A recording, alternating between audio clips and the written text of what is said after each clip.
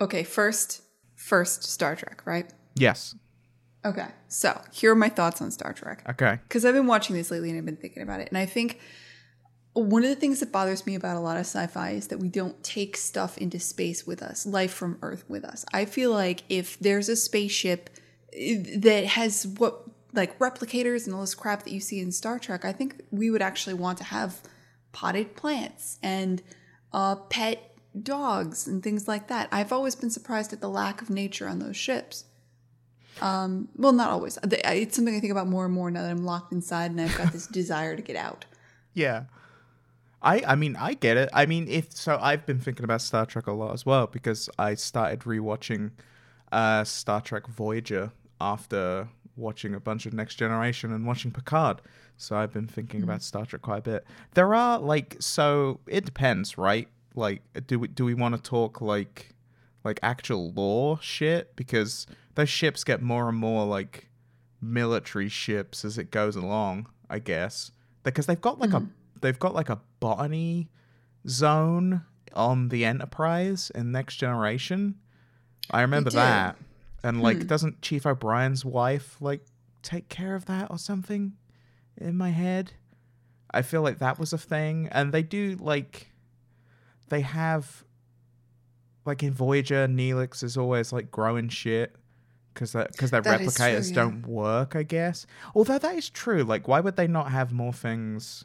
Because on Enterprise, the captain has a dog. I know that much. When you mentioned that, I was like, yeah, on Enterprise, he has a beagle with him on the ship. And it's the first time I think I'd ever... Oh, and Data has a cat. Like, I remember that as well. Data has Spot. I do remember that, yes. So there's like 2 pets, but I know what you mean. It feels like if you're going to have like... Because the Enterprise has families on it. You feel like you would see more like...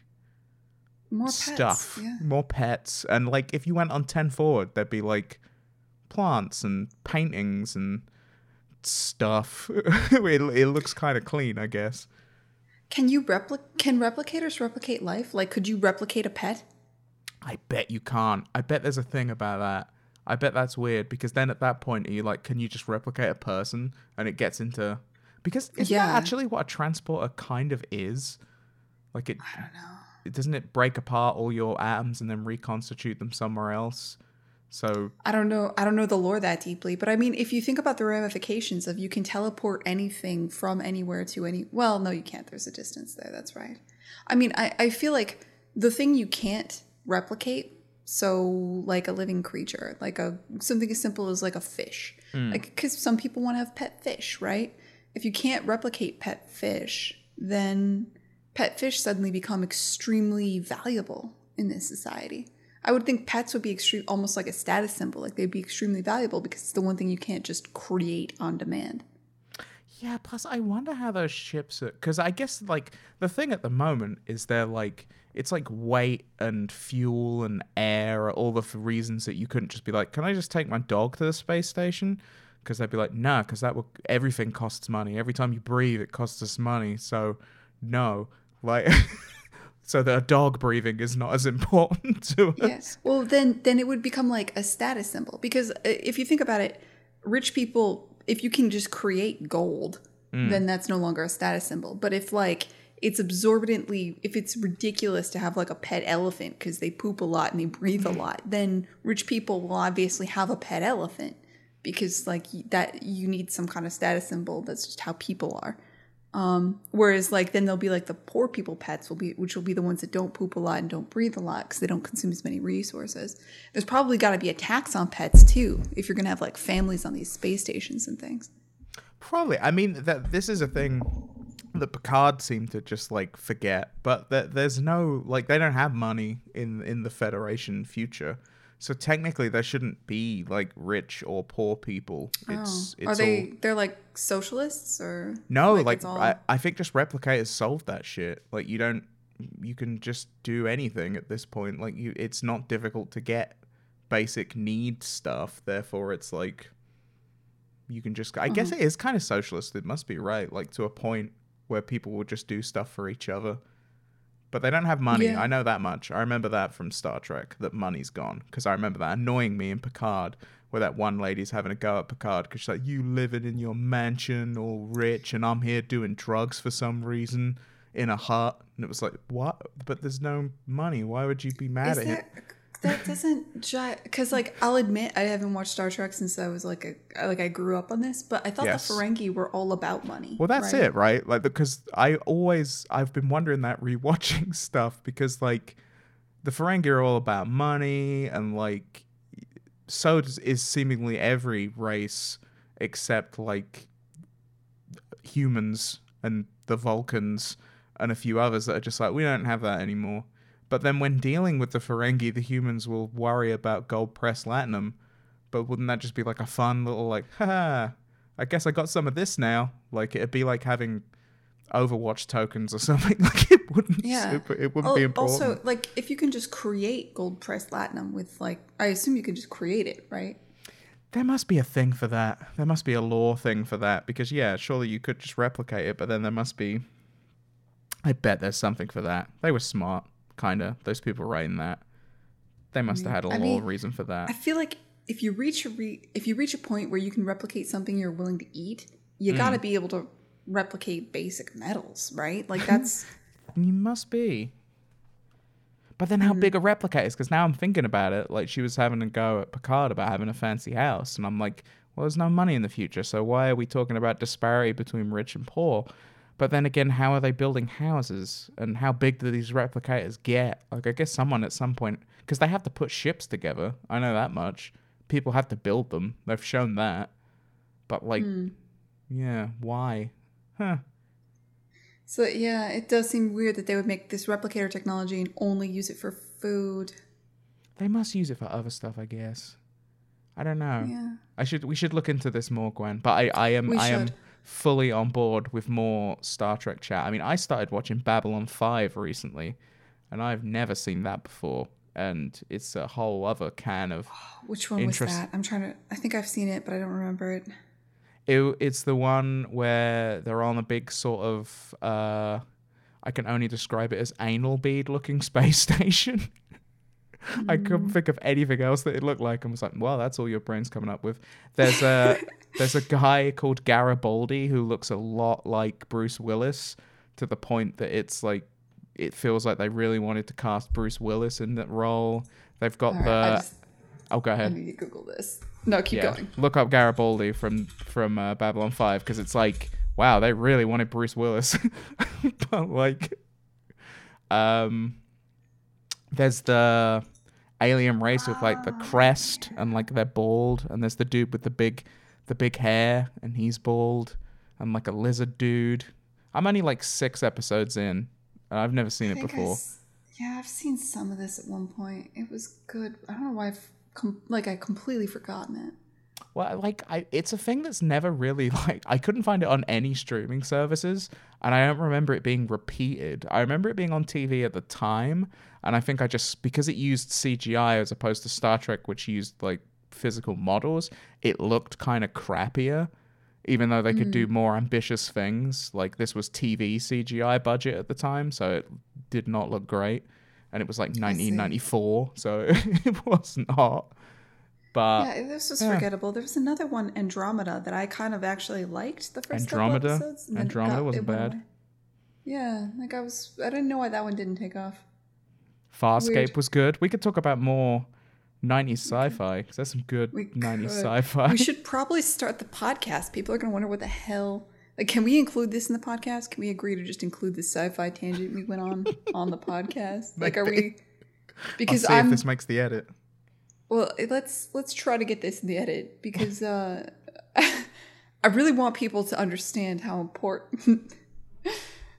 I feel like it's part of our brand. I feel like we can. Yeah, that's part of our brand. It's fine. Yeah. And at some point, Gwen, when we start the Star Trek podcast, which, you know, should we spin off a whole separate podcast just to discuss Star Trek? You don't even know how much I'd love that, Gwen. Just like, me getting thirsty about Chakotay for like... Dude, Chakotay's getting... I was watching Voyager. I think I even messaged you and was like, God, everyone's so horny in this show. Like, I know. Well, it's... I watched that during my formative years. There was this like... I don't know how to explain it. That relationship where Janeway's Janeway can't do anything. Like she can't. They can never pursue a relationship. No. Janeway and Chakotay, No. obviously. You know, That- chain it would of ruin it. command. But you know they want to. There's some Like, you tension. know, he's intention. Like he's attentive. They care for each other. Like it's there. It's just there. It's there. 100%. It's obvious. And yeah, there's a lot. Like I was just watching I was on series 1, and it's like they've been away from Earth for a month, and already like Tom Paris is like getting accused of murdering someone so he could make out with an alien lady. It was like it's like like he can't keep his eyes off her. She walks in the room and he's like, "Oh my god!" And I'm like, "It's been like a month, dude. Like, chill." Well, I mean, it's not just that though. It's like it's the combination. It's how I feel about the coronavirus. Like, yeah, it's only been 3 months, but is this ever going to end? There's no light in the tunnel. And that's how it is. It's like, wow, we're away from Earth. We may always be away from Earth. Am I ever going to, see anyone other than Ensign Kim?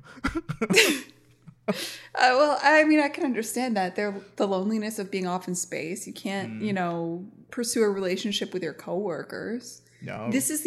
Voyager's probably the only series in the Star Trek franchise where I can totally understand being way horny for alien races. True. It really makes sense in the canon of... I guess it makes sense. In the narrative it makes of sense. this. It does, actually. Yeah. Now you're talking about it. I'm like, that adds up. Like, and Neelix is a piece of shit. Like, I forgot how bad surprised Neelix you was. liked him so much. Yeah. Like, because we've talked about this in the past, and you were always a big fan of Neelix. And I'm like, Neelix is kind of a dick. Yeah, I was defending the idea of Neelix. In my head, from when I watched it the first time, Neelix was just like, it's like he's just a happy-go-lucky guy, and everyone's mad at him. Like, I defended him in the same way I defend Jar Jar Binks, where I'm like, Binks is just there to have a good time, guys. Don't blame Binks. Blame the writers. But like, but I'm rewatching it, and like, Tom Paris like says, "Oh, hello," to I've forgotten her name. That's really annoying. The short-haired blonde. Yeah. Yes. I know. Says hello. Kess. That's it. Says hello to her. And he goes insane with jealousy. Like, he's mad at her and like won't talk to her and treats her really bad. And this is something that keeps happening. And I was like, oh, this was just a thing for him. And no one's going to go like, whoa, what are you doing? Like, don't hang out with him. He's awful to you.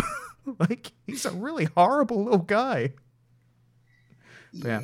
Anyway, I've been rewatching Voyager as well. So, what Star Trek have you been watching, or have you just been thinking about it? No, I only thought about it because you brought up Star Trek. Like, I haven't really thought about I haven't watched it in years. I mean, I did start watching Picard. We're on like maybe episode 5 of that. I know we haven't finished the season. We just kind of like fell off of it for some reason. It's not good. That's why you fell. Yeah, I didn't want to say it because a lot of people love it, but I got up to the one episode which is like that you should feel nostalgia now, and I was like, I don't. No. I was like, also, no. why is Picard being such a dick all the time? Like, why is he starting shit for like no reason? It just seems like the whole point of are you talking about when he goes to that Romulan bar and he's just, they're like, no, Romulans only, and he just throws the sign on the ground and is like, what's up? And then acts all surprised and people get mad at him. And then he's got his ninja friend kill everybody. He's like, good. Like, no, fucking, what? Why are you rolling up into this place where it's starting shit, then acting like the victim? It's like, oh, God, Picard, fuck off. I don't get it. I don't get why that one Romulan is an elf. Like, why does he have a sword? Like, what? What's up with that? Yeah, I don't know. This whole thing. Just it just didn't resonate with me. I didn't hit it. Didn't hit the buttons. Nah, I've watched all of it, and it don't get any better, in my opinion. But anyway, that's for the Star Trek podcast. But if one person says we should do it, then I will try and make that happen fervently, because I could talk about Star Trek all day. I mean, it's just I don't have the time to go back and rewatch it. I'm busy working on stuff. Oh, you are. Actually, before we get into it, so obviously, Star Trek aside, now we're like 15 minutes into the show. There's been a PlayStation 5 announcement. Before we get into that, I just wanted to ask, because you're busy, how is your game going? Oh, yeah, that's going well. I mean, Development on the new game is going well. Another big thing that's happening this week is I've put a demo of Kine up on Steam. Oh. So this podcast launches usually on Monday. The Steam Festival starts on Tuesday. And in that you can play Kine. Like there's a demo of Kine. There's also, I just set up like a little event with Alan Hazelden and Corey Martin. Oh, nice. So we're going to because Kine is... There's a demo for Kine. There's a demo for another 3D puzzle game called Bonfire Peaks. And there's a demo for another 3D puzzle game called A Monster's Expedition. And we're all friends, like the three of us. And these are all kind of like 3D puzzle games inspired by Sokoban, which is a nerdy block pushing... It's a genre of block pushing puzzle games. So the three of us are kind of teaming up and we're promoting each other's games. And we're going to do like a big... thing where we all stream playing each other's games on Saturday next week. That's great. Oh, this is why you were asking about streaming to Steam. Yeah, so I'm going to try to stream to Steam and stream to Twitch at the same time, and we'll play each other's games and hang out and talk about, just go real deep nerd on like puzzle game development in general. Dude, that's great. That's all planned. Yeah, I'm excited for that. So yeah, that's cool. So that will be on the Tuesday of... the week that this comes out, which will be the 16th. Yeah, the demo will be available on the 16th. I recommend you play all three games and then hang out and talk with us about them on Saturday. Oh, so the actual event thing is happening next Saturday. Oh, that's cool. So that's the 20th? Yeah, that's probably true. That sounds about right. The games are available for a week starting on Tuesday. As part of like Steam's having a bunch of an online festival where you can like play a bunch of different demos of games. So it's cool. meant to replace like PAX. Yeah. It's an interesting idea. You can play a bunch of demos of games, wish list them. It's a way to get the word out about your game. It's available for everybody that's releasing a game on Steam in the next year.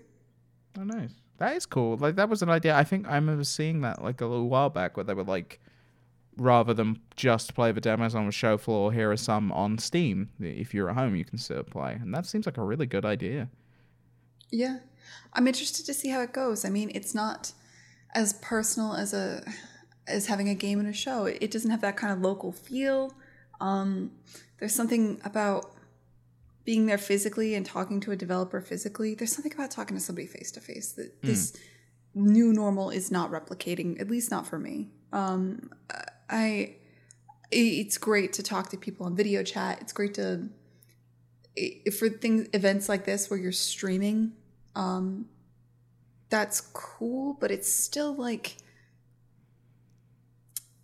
setting even aside the face-to-face thing not being something I think you can ever really truly replace.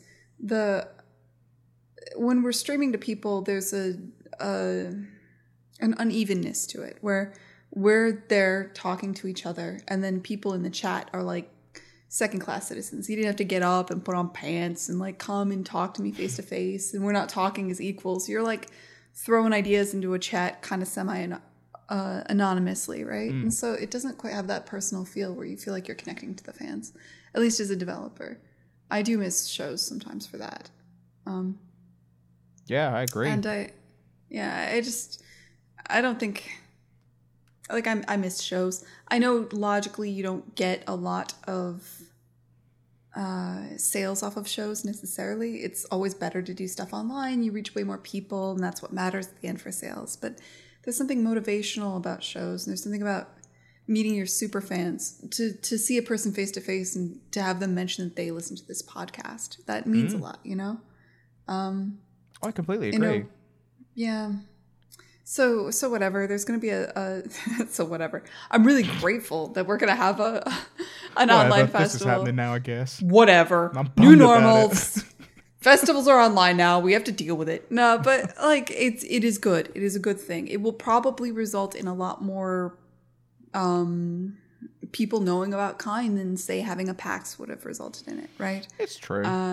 So it is like a net, like a good, possibly an upgrade from like a PAX, but it's just not the same, I guess. Oh, dude, totally. It was always really cool, like people coming up when the most recent one we did, PAX East, there was a few occasions where people came up and was like, oh, is Gwen here? And I saw her give this talk at this specific place, and it was amazing and stuff. And if you weren't there, and I'd be like, oh, she'll be back in a bit. But, you know, it was always really cool just to have those moments of people being able to come up to you specifically and be like, hi, I think you're cool. I'd like to ask you questions. Yeah.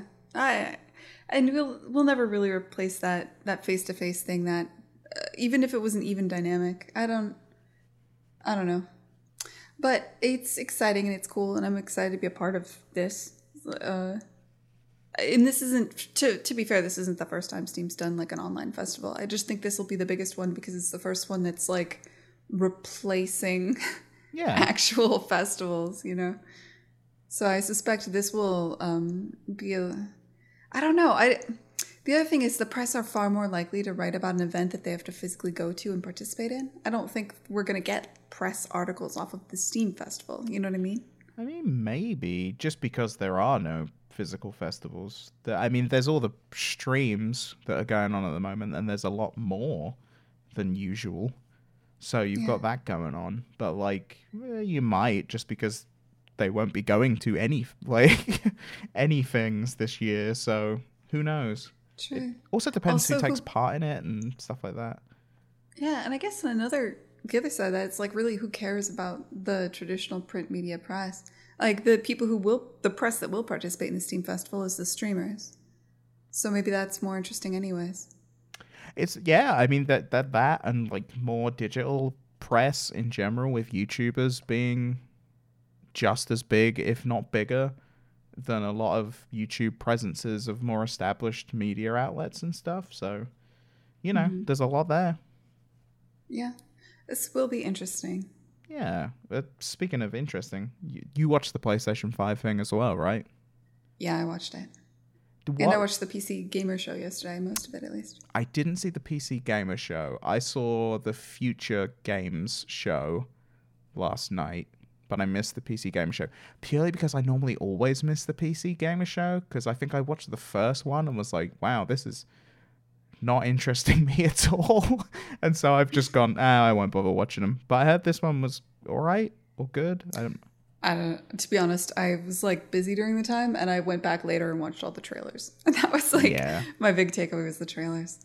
Because I'm mostly interested in the games that are coming out and that sort of thing. Yeah, and before I get to PlayStation, I just want to say the Future Games Festival, which was done by Future Publishing, I think Games Radar was like the main one, was actually kind of interesting in that they ran it like a media outlet. So you had trailers. I think they had a couple of voice actors were doing the presenting, and they also interspersed it with interviews with developers on specific topics, like what do you think the future of video games is going to be? Where do you think X, Y, or Z is going and stuff? Which is actually really interesting. Like, it got to those bits, I was like, oh, you don't normally get this in the middle of like a trailer fest, like something actually kind of thought-provoking. So that was cool. I quite liked a slightly different spin on the exclusive reveal trailer fest. But yeah, PS5. So, what are your initial thoughts? So, I guess we can either take it game by game, or we can just talk about ones that stood out. Well, this one, I think you should lead on this one, because this one, all the other Sony shows were meant for developers, and this one was meant for consumers. So I think it's actually more important to hear what you think. Okay. I have some thoughts, but I want to wait. Cool. So most of the games that I found interesting or was like, that looks cool, were all indie games. I don't think, I'm going to look because I made like a list. I don't think any of the big games, other than Deathloop, actually. Deathloop looks interesting, and that's made by Arcane, which I would say that is a AAA game. But other than that, not many of them particularly, like, there was nothing I saw that I thought, this looks terrible. But there was also a lot of stuff that I just thought, I'll never play that. Like Ratchet and Clank. I was like, I'm not going to play Ratchet and Clank. I don't dislike Ratchet and Clank, but that's not for me. Gran Turismo 7. Probably not. Ratchet and Clank is interesting. That's the one game on there that was really So I think among the developer community, a big complaint is not any of these games were really leveraging the tech that Sony's pushing. They don't look stunningly beautiful compared to last gen. They don't. They're not leveraging the fact that you can immediately load environments really quickly because of the SSD stuff. And the one game that did do that was Ratchet and Clank. You can immediately jump from one environment to another, and I'm like, cool. Who gives a shit? Like, that's not, that's a thing that's interesting technically, but I don't think consumers saw that and thought, wow, that's game changing. I can be from one environment to another really fast. I don't think consumers picked up on that at all. I didn't until I read about it in your Discord and people were saying, that's interesting. And I was like, oh yeah, I guess it is. Like, it didn't, I just thought, I literally thought nothing of that at all. I just saw it and went like, there they are. Because for some reason, that doesn't seem game-changing to me. The fact that I can be in a different place. I was like, cool. Yeah. We have cool tech, and there's going to be people that figure out how to use it. And the other thing is, one of the things I'd heard that was really exciting about the new next gen was the haptic feedback on the triggers of the controller. It's supposed to feel amazing. And they didn't see anything there that looked like it would leverage that at all, and they didn't really play that up at all. No, they kind of mentioned it in the little sizzle reel of what it looks like, but Oh, dude, that sizzle reel was hilarious because it was like, phew, this has USB, phew, haptic. Like, wait, did you just advertise that you got a USB? Did they advertise that they've got like a headset? Like, there's a headset you can buy. I was like, it looks like a headset. I was like, wow, no way, a headset? You're kidding me. Get out of here with that. Yeah. Oh god.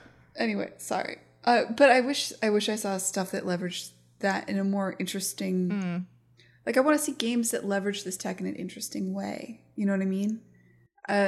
It's almost like Ratchet and Clank feels like a tech demo. It's like, okay, what can we do with this? We can load environments, so therefore we're going to load environments. It's Ratchet and Clank, but you load environments. It's like, okay, but what if? I feel like there's somebody who's what bold, interesting vision that we couldn't do before can we do now, or what can we come up with? I don't know. I don't know what I've got gripes with here. I just didn't feel like that didn't hit it for me. No, I agree on any of it because I didn't see anything at all that is not coming out on the PC or the PS4 also that I actually wanted to play. It was just like, all right. So like Stray looked super cool. The robots and the cat. Yeah, that looked awesome. Yeah, I saw that and was like, fucking A. That Kena, I think it's called. I forget the full title of it. I've got it written down here somewhere, so I'm going to get that right. I know exactly. Bridge of Spirits. Yeah, like that looked really nice. That was one of the first ones I saw that I was like, oh, that looks nice. You got the little spirit buddies that like hang out with you and help and like grab enemies and shit. I was like, that looks cool. That Deathloop looked great. Like I saw Deathloop and was like, I think we'd seen a trailer for that before, maybe at E3 last year, I want to say, or something. Because I feel like I've seen that game before, but it looked really good. To me, it took the... Looks like a much bigger game now, yeah. It does. So it kind of, just to talk about Deathloop, it took... So my problem, I was trying to think, like, why did I not get on with Dishonored when everything about that is something I should like? And I feel like it was the main way I enjoyed interacting with that game, which is running through and shooting stuff, like, which, you know, is the main interaction, but you can also do stealth, which felt kind of not as fun to me. What? To me, I don't know. Most people loved it, but to me, I was just like, this just it didn't feel fun. Like, I was just like, okay. But but the one I wanted to do was the bad one. And so I was like, oh, so the world's full of rats now because I enjoy this mechanic. It's like, that sucks. So to me, I was just like, this looks like I'm not going to feel like I'm doing the game wrong by playing it in a way I wanted to play it. So I like playing it wrong. Playing it wrong. But then, like, what? Like, I don't know. It's to get you out of... It's fun. Whatever. I loved Dishonored. Oh, most people did. And I could never connect what it was that I didn't that made me not keep playing it. And I think it was that I didn't enjoy the stealth elements, and that the bit I liked was the bad bit. So I don't know. Yeah, that would make you not enjoy that game. I can see that. So yeah, Deathloop looked like it was like all the stuff I liked, everything about it, but there wasn't an element of like, but don't do the bit that looks fun. So yeah, and a very interesting aesthetic. This is different from other Arcane games. I think there's 2 Arcane studios. There's one down in really? Texas, and there's one out in France, is it? I don't remember. But they've got 2 studios, I think. So I think this must be whatever studio does not typically do Dishonored, because the art style, the vibe, and the feel is unique and beautiful. Yeah. I'm not saying Dishonored had an art style and a feel as well, but it was just very different and probably a lot more expected versus this. I don't know how else to put it. No, I'd agree. This has a very unique look to it, and I like the idea that someone else who is an actual person is hunting you while you're trying to hunt down AI controlled targets. That's kind of fun. Like, I'm like, ooh, interesting. So yeah, there was some cool stuff in there. Little Devil Inside looked like its trailer looked real nice. Like that looked cool. I don't know what the game is, but I'm into it. Like way into it without knowing the game at all. That was it. I was like, I wonder what I actually do. But I just watched the trailer and was like, oh yeah, trailer. Look good. So I was into that. Yeah. But that has this is very Sony. Just beautiful, interesting looking games. Not leading with the gameplay. Like Nintendo leads with the gameplay, right?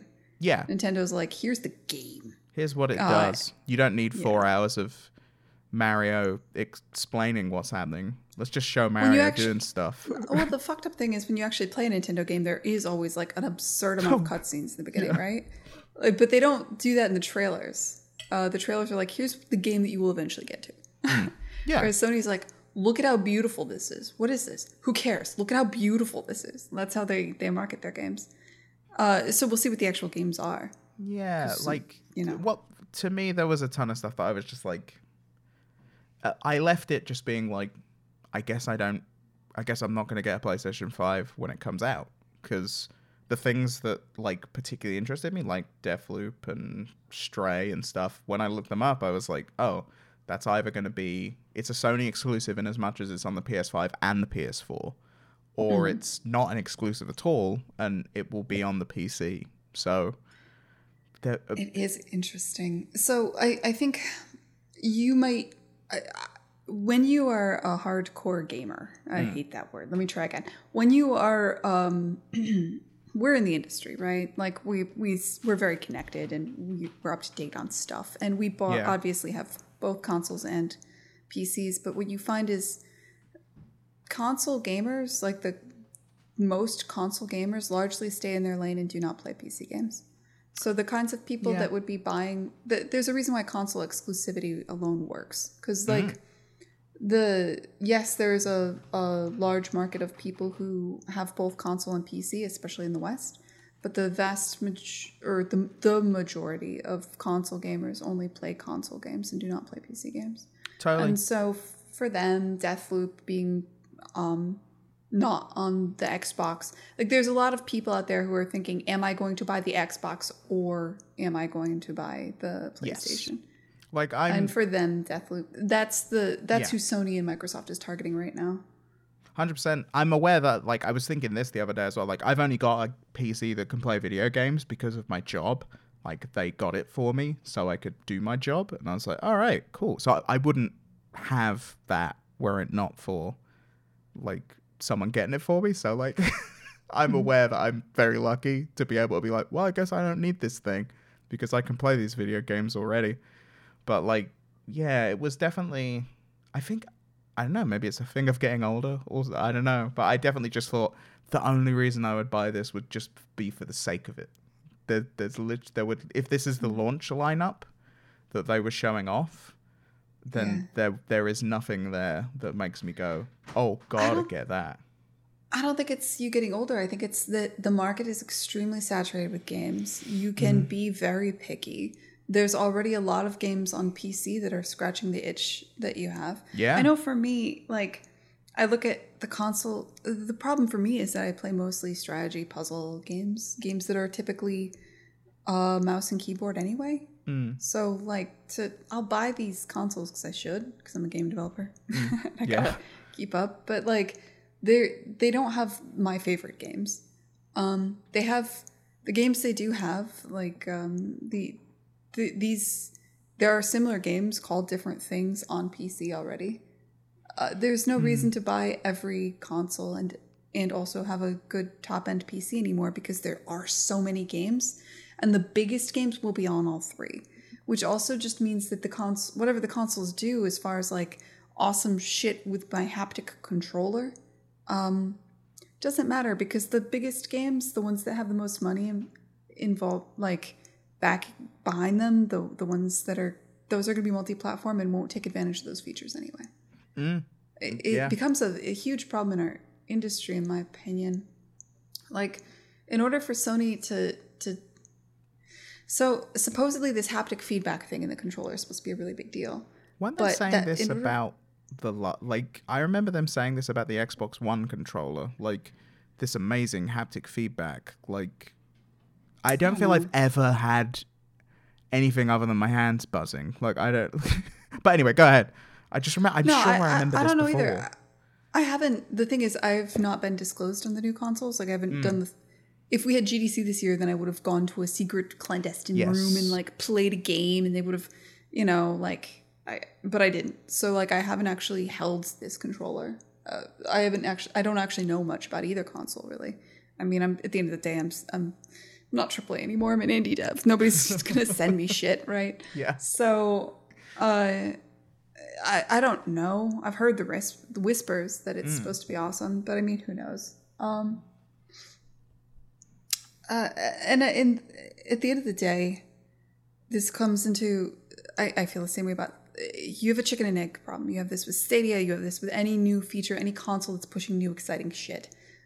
Is nobody. The biggest franchises, the ones where they put $100 million into development, are not going to do that for a title that's only on one platform. You have to get your first-party studios to do it. I think this is why Stadia is spinning up first-party studios, because nobody's going to make a game that only leverages Stadia's tech. Nobody's going to make a game that only leverages whatever cool new features on the PS4, the stuff where you can stream in levels instantly and the haptic feedback for controllers. Also, so in a way it might be smart that Microsoft is saying, hey, we're just making a box that's similar to your PC. Yeah, I mean, I'm going to be interested to see, because July is when Microsoft are going to show off their first party stuff. That's going to be the time where they're like, here's the video games that you're gonna get on Xbox, like this be that Xbox One PC, which is now Xbox if you're on Windows, and the Xbox Series X. So it's gonna be interesting, but yeah, they definitely are going for the like, it'll work on your PC just as good. Don't worry about it, kind of a thing. Yeah. Well, there's some wisdom to this. The other thing to keep in mind is Microsoft changes strategy every 2 years anyway. Yes. The fuck knows what's going to happen in a year. But like, they are going for value proposition at a very smart time when there's a lot of people who are laid off. Price pressure is a huge problem. Saying like, hey, and manufacturing these consoles is probably non-trivial with things being what they are right now. So supply chains being what they are. So saying, hey, all of our launch lineup will also be on PC, and slow rolling the console is not the worst idea.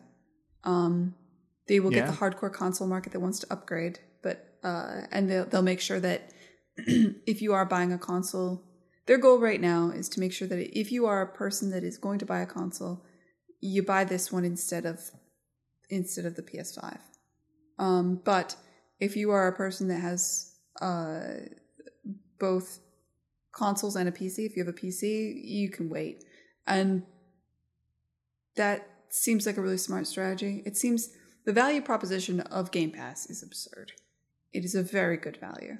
Yeah. Oh, I it is. The value is very good. It's They're trying really hard to crowd out the market. It's terrifying. Game Pass terrifies me a little bit.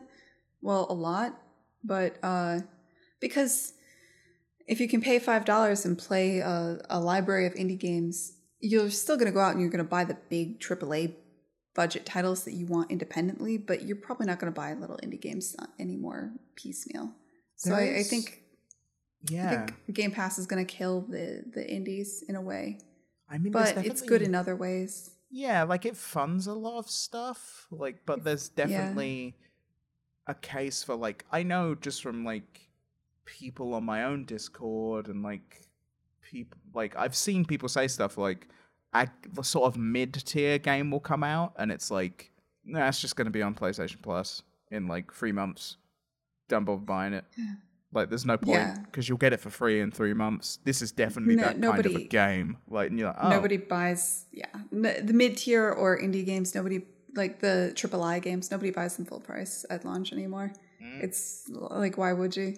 Which makes it very difficult to get buzz, and you can't get that snowball effect you used to get. It's, I don't know what to do about this. I think it's just kind of like happening. But yeah, Game Pass is crushing.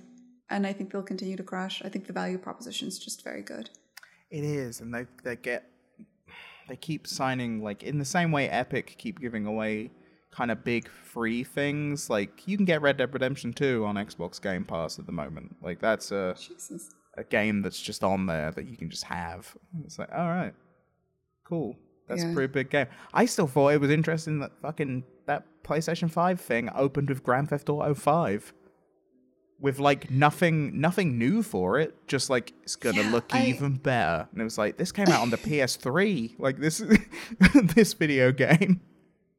I know. It's something absurd. Somebody told me the numbers at one point. It is absurd how many people play that game. That game is beloved around the world. I don't, it's not my shit. I remember we were talking last podcast and I got a lot of shit for it, for saying like, I think the Civ thing is bigger than the PS5 thing.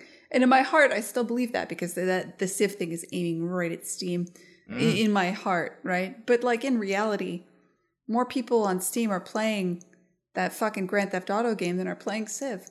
Like it's on Steam. And in my mind, I'm like, that's a console game, right? But no, that game's just huge. It's just absurdly huge. Yeah, it's like I said, it's ridiculous that a game that launched on the PlayStation 3 was the opening of Sony's PlayStation 5 presentation. And it's weird. Like I said, they weren't even announcing like an expansion. They were just announcing like it's gonna be on it, so don't worry. So, all right, good. Opening. Well, I mean, you have the game that you play. How do I put it? You have that game that you play as a hobby, right? Like for a long time, it was me with League of Legends, where you come home and I don't have to sit there and think about what to play. I actually miss those days. Like these days after work, I sit and I just scroll through Steam in this scroll of sadness until sometimes I find a game and then I play it and then it's done and then I have to go back to finding another game. But most people have that one game that's like, this is the game I play. And sometimes for me, it's Civ, for instance. Like I'm like, I know what to do. The workday is over, I boot up Civ. You know, some people it's an MMO, but most people just have that one game. And that's GTA 5 for a bunch of people. It is. And that's what most of the video game marketplace is people playing their one game.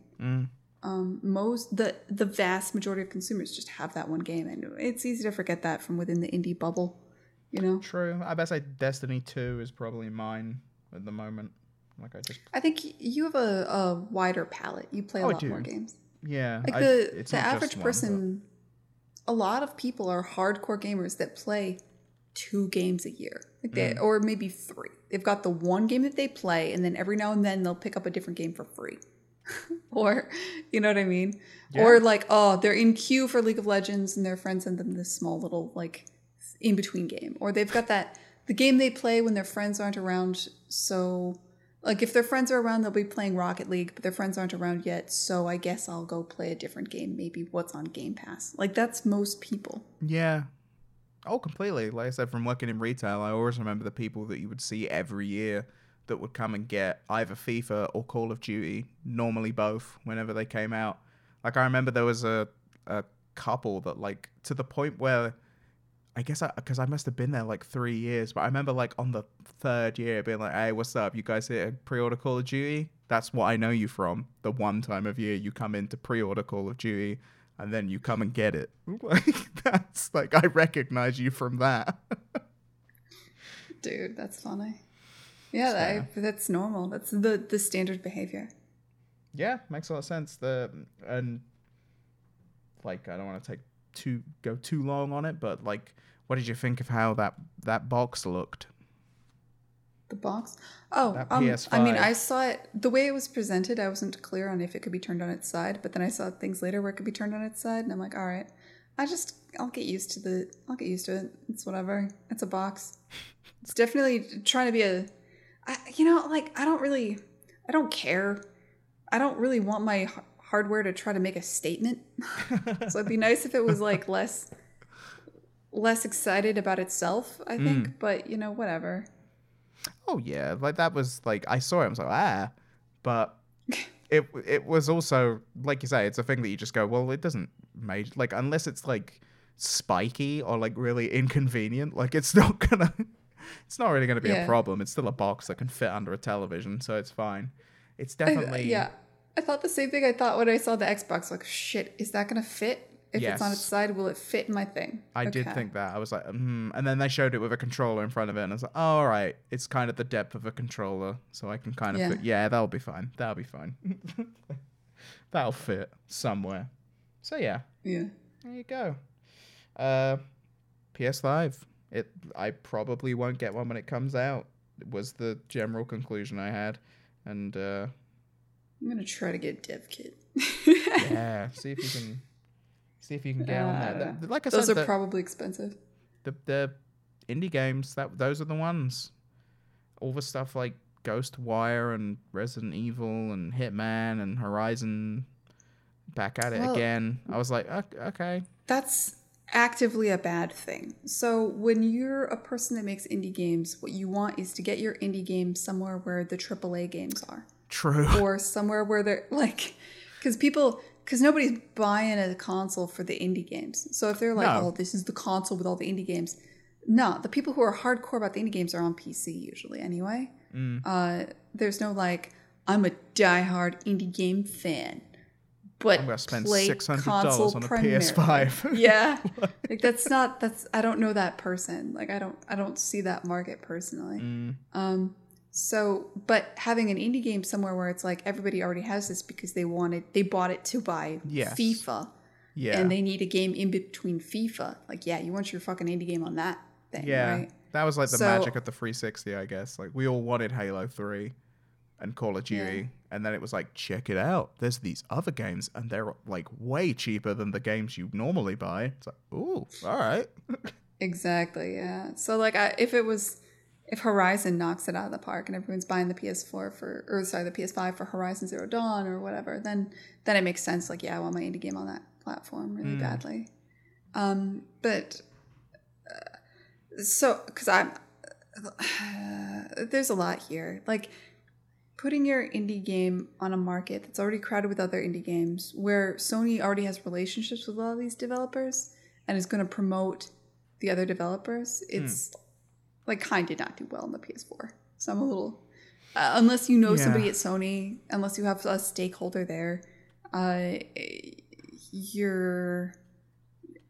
discoverability isn't good, and I don't suspect the discoverability will be great on the PS5 either, unless you have connections at Sony. Yeah. Personally, I don't know. I'm talking about my ass here, but like, I see what you mean. Yeah, like I'm lukewarm on that.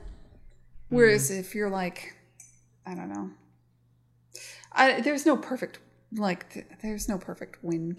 There's no perfect place to put your games and stuff like that. Yeah, very true. Well, should we wrap this conversation up, Gwen? And also put it to the audience, should we do a Star Trek podcast? And yeah. Don't cut the Star Trek stuff in the No. beginning. We're just going to leave that. Should we tell people about? Should we warn them in like the description? If you don't want to hear way too much about Star Trek, The skip first like 14 minutes for just vague thoughts about, like, vague, unprepared musings on Star Trek. unless you're into that, in which case let us know. We'll do a podcast that is just only Star Trek. Oh, I love that so much. Like, really. Like. What if we just do it anyways and like fuck the world? Like, I mean, why do we do this? We do this for fun, right? Pretty much. Okay, next week we talk Star Trek. Oh, we should. And like, if we could just make a Patreon and that can be my career, I think that'd be it. That'd be it for me. You'd be like, all right, look, what the world needs is for one person to dive into all of the Star Trek franchises and think about it deeply, and then talk with them with Gwen once a week about said musings. Who doesn't want that, guys? Come on, financially get behind it. How long could we run that podcast? Like, how much could we honestly have to say? We will watch every episode and talk about it individually. There's hundreds and hundreds of episodes of Star Trek. There is a lot of Star Trek. Yeah, right? That's what I'm saying. Okay. You could go deep with that. You know, if your career depended on it. What if we made a podcast that was hilarious, but we like dive way too into like reading? Do you know how do you put it? You know how film critics will like read way too into a movie sometimes, or they'll do like deep studies and write like a dissertation on a movie where they're coming up with all kinds of